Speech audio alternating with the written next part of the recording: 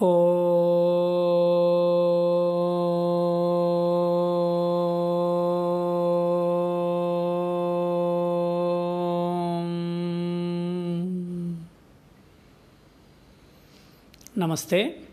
Welcome back to the podcast on attitudes. So in the first one, I talked generally about attitudes, what are attitudes, how we understand them, and the importance of recognizing and changing our attitudes. And I took up cheerfulness in the first episode. So cheerfulness we need to cultivate. That's what I was trying to emphasize. But we also have to remember that if I am cheerful, I cannot make others non-cheerful or hurt. For example, if I am maintaining cheerfulness, but if I am going to hurt others, then there is something wrong somewhere. So we have to remember that our right attitudes also should include all aspects. For example, I will be very happy, I will try to be cheerful, but then I don't care a damn about others, how they feel, how I am affecting them, influencing them. If I am not at all sensitive, then there is something wrong. So we need to understand, because it's also connected to the dharma and karma, our actions. So that also has to be kept in mind. So in this context, we will take up the second attitude, right attitude, which I would like to pick up, is non-arrogance. Non-arrogance. It is called as amanitvam, adambitvam. There are two things given in Bhagavad Gita, 13th chapter. Amanitvam adambitvam ahimsa kshantirarjavam. Like this it comes up. Amanitvam and adambitvam both mean actually non-arrogance. Two words are used for a certain reason. We will talk about that later. So non-arrogance is given lot of importance. Why? Because non-arrogance means opposite of it is arrogance. So people who are arrogant, just observe. Look around and start observing people who are arrogant. They have an attitude. As we were talking, the other meaning of the attitude.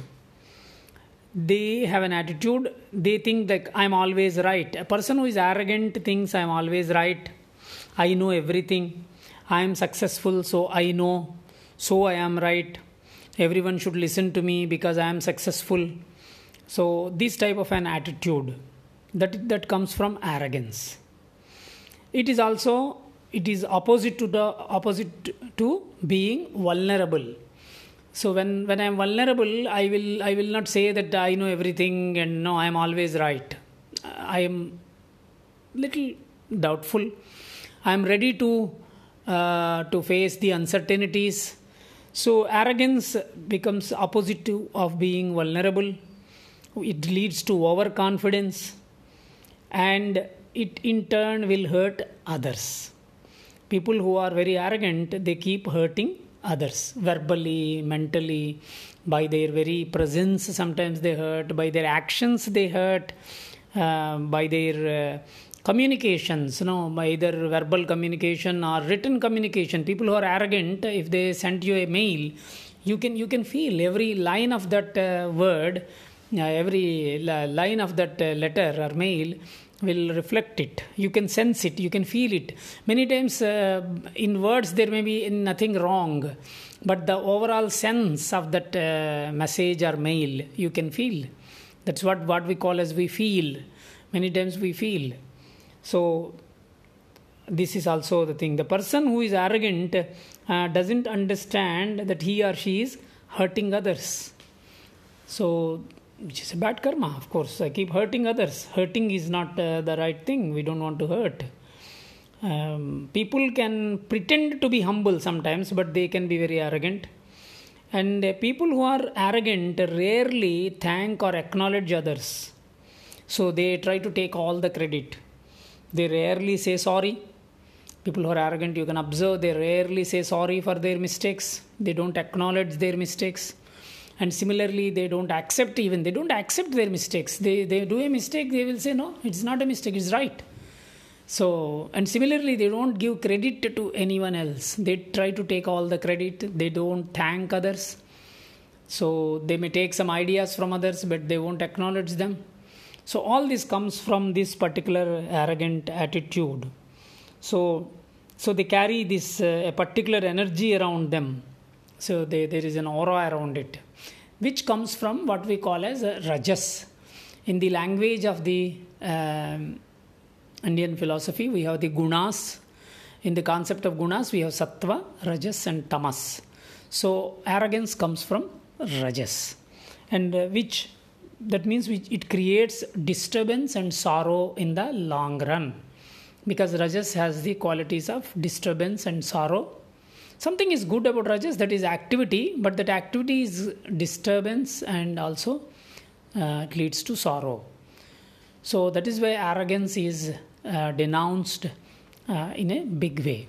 So then, if I find myself being arrogant, what should I do? The moment I recognize myself being arrogant, I am already on the path to change myself. The problem is, if I am arrogant, I may not be even recognizing that I am arrogant.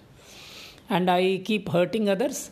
And people, when they are hurt, don't think that they will keep quiet. When I am hurting others, if they are in a position they can hurt back, they will hurt. Or they keep quiet, but then they will do some harm in some way. They will talk bad about you, or they will communicate to others about the attitude of this person. So many things happen. So when we are hurting others, if we think that we can hurt others and go away, one is of course the karma. Karma will catch, as we say, because every karma has every action has an outcome. Every karma has an outcome, karma phala. So we cannot escape that. It is automatically generated as and when we do the physical actions, verbal actions, mental actions, direct actions or indirect actions, or the intention behind all this automatically gives us the outcomes. Not only that, but also the others, when they're hurt, it in turn they will also do something, because they also will have their own actions. So if you read this Daniel Goleman's work, a lot of emotional intelligence, he talks about working with emotional intelligence, how some people are very intelligent, but they are emotionally not intelligent, means they have wrong attitudes and they don't know how to deal with their own emotions. Their success also starts turning into a failure, because people don't want to work with them.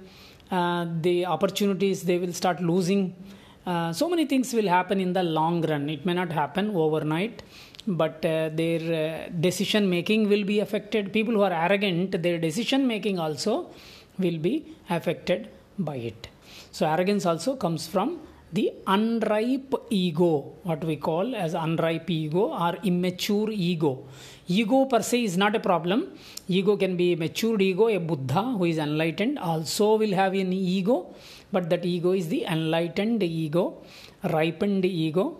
And enlightened masters also will have ego, but that ego will do good to everybody. Whereas the unripe ego or immature ego does harm to the person and also people around. So that's why arrogance leads to lot of loss. Not only internal loss, external loss also will happen. So when we are talking about arrogance, we are not talking about just pretending to be humble but arrogant inside. We are talking about change of the attitude internally. So recognizing our own attitudes. If I recognize myself as arrogant, so I have to cultivate humility and observe that. Now you see just the whole COVID situation now we are going through. This virus, such a tiny virus at the tip of a pin, there can be thousands of this corona sitting there, but the whole world is kneeling down. None of us can do anything in front of this virus which cannot be even seen. So we have to be humble. We have to understand our limitations as individuals. So, but same time we try to do whatever we can do. In order to emphasize this, in Indian mythology, we have two big epics. One is Ramayana and the other one is Mahabharata. The main characters, main antagonistic characters, main villains of these two epics. The Ramayana's villain is Ravana. So he was a highly successful person, highly successful, but was very arrogant. Of course, he was greedy and all that. See, one negative attitude brings in other negative attitudes. So they are all together. Similarly, one good attitude will start bringing in other good attitudes. That's why we need to start cultivating these attitudes, proper attitudes, right attitudes, positive attitudes. Once we start developing one right attitude, it will start bringing in the other ones also. So this Ravana was a very arrogant person, was never listening to anyone. He was never vulnerable. He was never accepting his mistakes. So he did a mistake. He kidnapped the wife of Rama. So then Ravana's own brother, younger brother Vibhishana, he tells him 100 times that what you have done is not right. You may be very successful, but this particular action is not right at all. So you should give back the woman you kidnapped. So he refuses to listen. He was so arrogant, puffed up with his success. Because he was successful, he said, I am successful, I know what I am doing, I am right. So then that finally led to Vibhishana, that is Ravana's own brother, leaving him and joining the other party. Because otherwise he would have been killed. So he does that. So essentially this whole story brings up how the arrogant person brings a destruction to oneself and to people who are around him or her. Similarly, the other epic also, Duryodhana was another arrogant person, the villain. He was also, of course, non-thinking, so unconscious about his arrogance. This is a problem. When we are unconscious about our particular negative attitudes, then it becomes a problem. We have to recognize that. So, but symptoms will be shown to us by others. It's like some people will mirror. If I'm arrogant, somewhere or the other, we will get a feedback.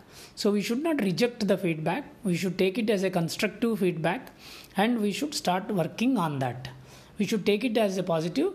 We should not feel guilty. If I recognize myself as arrogant or not being cheerful all the time, serious, moody, I have to just take it as a feedback, constructive feedback, and should start working on it.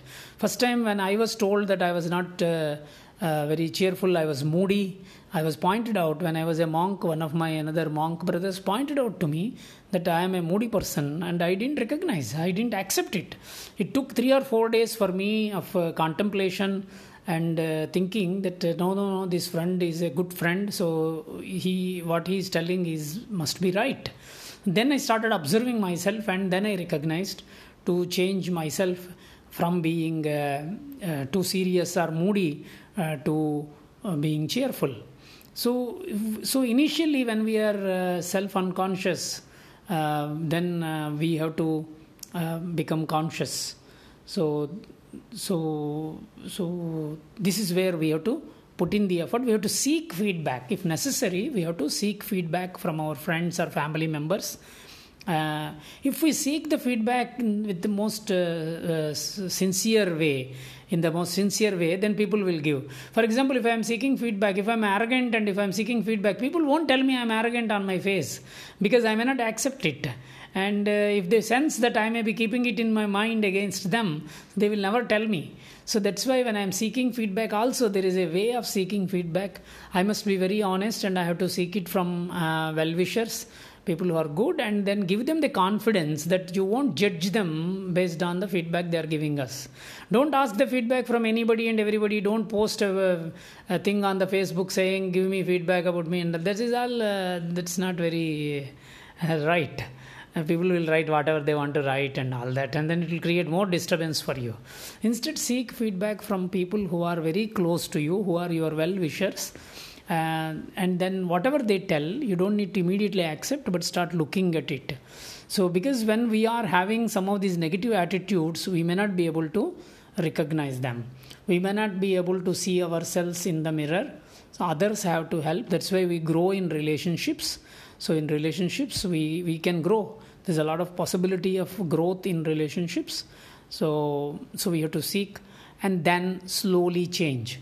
If I recognize myself as being arrogant, then I can see where from it is coming, what are the implications of it, complications of it, how I am thinking. If I am having an attitude of arrogance, then I will be thinking I am always right. I will not be taking feedbacks. I will not be listening to others' advice. If I am a boss, I will rarely listen to others' advice, especially if the advice is not what I like to take. If the people who are working under me give me some feedback or some advice regarding the work, I will refuse to listen to. That's why bosses who are arrogant, they don't listen to even the right advice, and they start ending up taking the advice from stupid people and following, and then get into some sort of difficulty. But even when they get into difficulty, when they fail, their decisions go wrong, still they don't agree to that. Still they will be thinking that they are right. So, or just they, for the sake of saying, they say, yeah, I recognize my mistake. But deep within they say that, no, I am right. So this is where we have to slowly bring in the change. So if I am thinking that I know everything, I am completely wrong. If I am thinking that I am always right, I must understand I am wrong. So this is where how I can see.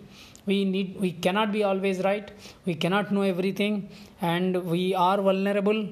And there is nothing wrong to be vulnerable. It is absolutely right. We cannot be overconfident. We have to be confident in taking decisions with a sense of vulnerability. Yes, this is what I feel at this moment. After enough thinking, I am taking this decision. I hope this decision will go right. Maybe it will go wrong. I don't know. I am ready for the consequences. I take responsibility for my decisions, and I will face the consequences. But this is not overconfidence. So we have to make this distinction. So that's why all these things come up with observation, more awareness, and accepting things and trying to change from there. Please remember, I am keeping on insisting that whenever we recognize that we have certain wrong attitudes, we don't need to feel guilty at all, because guilt is not going to help or improve anything. I found myself being angry. I never felt guilty. I recognized, oh, okay, I am having guilt. Because as a monk, I thought I never had any anger. But after I got married, I recognized I had anger. So once you get married, many things will come out. So then I recognized, wow, I am having a lot of anger. I have to process it. I have to work with it. But that didn't make me feel guilty. I started working on it. So similarly, any of our wrong attitudes, we don't need to feel bad. We are all work in progress. So we are all moving and getting better and better as the time is progressing from life after life. So we don't judge ourselves because of these things, but we try to change ourselves. So keep this in mind, and please remember, when we talk about the right attitudes, we are also talking about how they benefit us within ourselves, our mental environment, our physical bodies, and also how they affect and influence people around us. So we will take up some other attitudes as we move on. Thank you.